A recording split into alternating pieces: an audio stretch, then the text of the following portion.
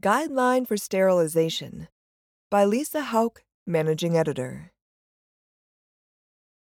The updated AORN, Guideline for Sterilization, will provide recommendations for sterilizing reusable medical devices used in the perioperative and procedural settings, with such methods as saturated steam under pressure, ethylene oxide, low-temperature hydrogen peroxide gas plasma or vapor, ozone combined with hydrogen peroxide, dry heat, and liquid chemical sterilization with peracetic acid.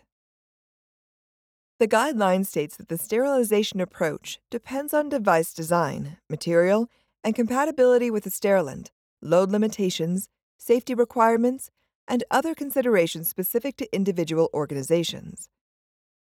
The guideline, which was last updated in 2012, also addresses loading sterilizers, transporting sterile items, quality control, and installing and maintaining sterilization equipment. According to Erin Kyle, AORN Perioperative Practice Specialist and co-author of the updated guideline, there are many factors that can contribute to a patient's risk of surgical site infection, and proper sterilization of reusable medical devices is one variable that healthcare organizations can control. There are many challenges facing personnel responsible for sterilization. This guideline is focused on solution strategies for these challenges, she said.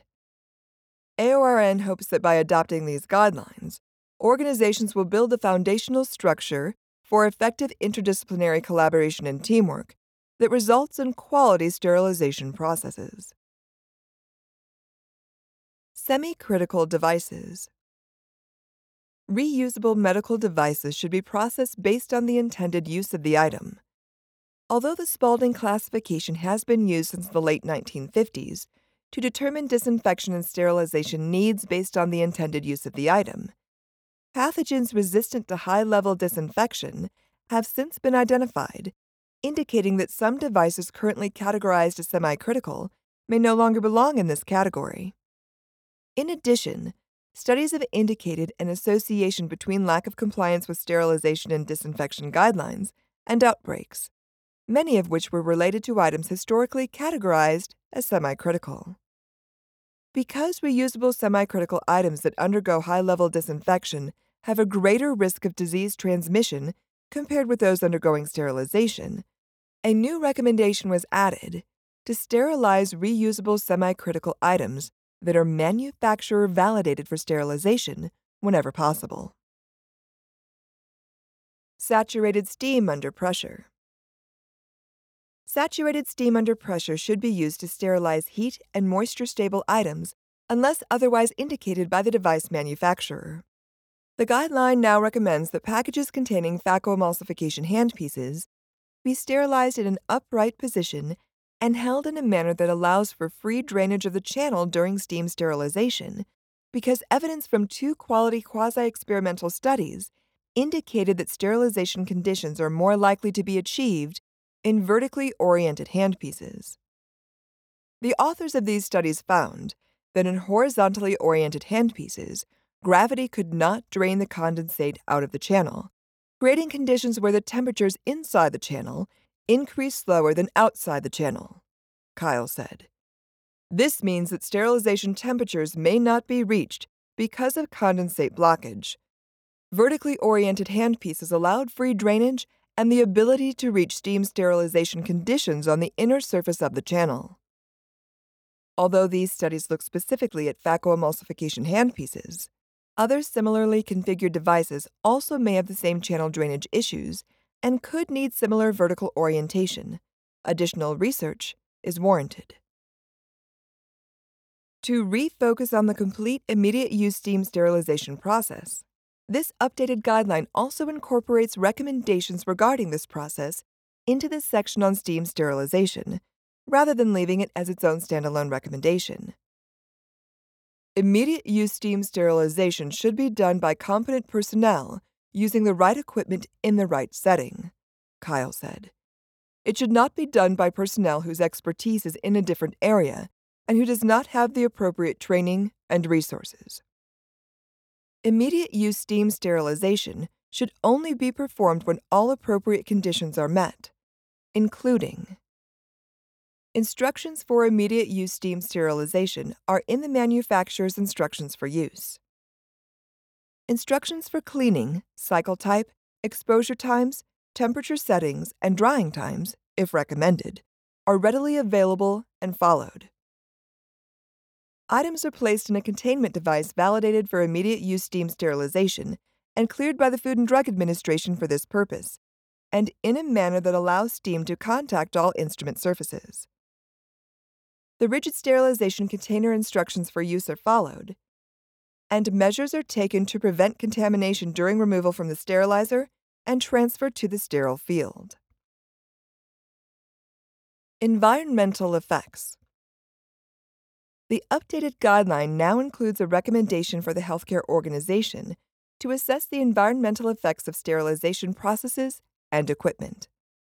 According to the AORN Position Statement on Environmental Responsibility, because human health is dependent on the environment, nurses have an ethical and professional responsibility to protect the environment by participating in initiatives that decrease environmental effects. The environmental issues in sterilization are great and warrant consideration, Kyle said. We encourage all not only to review the position statement, but to also make the environment a key consideration in all choices in perioperative nursing. To reduce energy consumption, the healthcare organizations should establish a strategy for shutting down idle steam sterilizers and perform a risk, cost, and benefit analysis to confirm that sterilizer performance would not be adversely affected by being shut down frequently.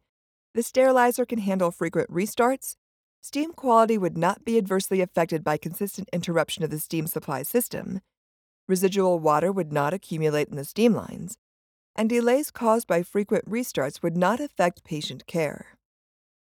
When making purchasing decisions, an interdisciplinary team should evaluate environmentally safe and responsible strategies, taking into account such factors as energy conservation, emission reduction, and toxicity.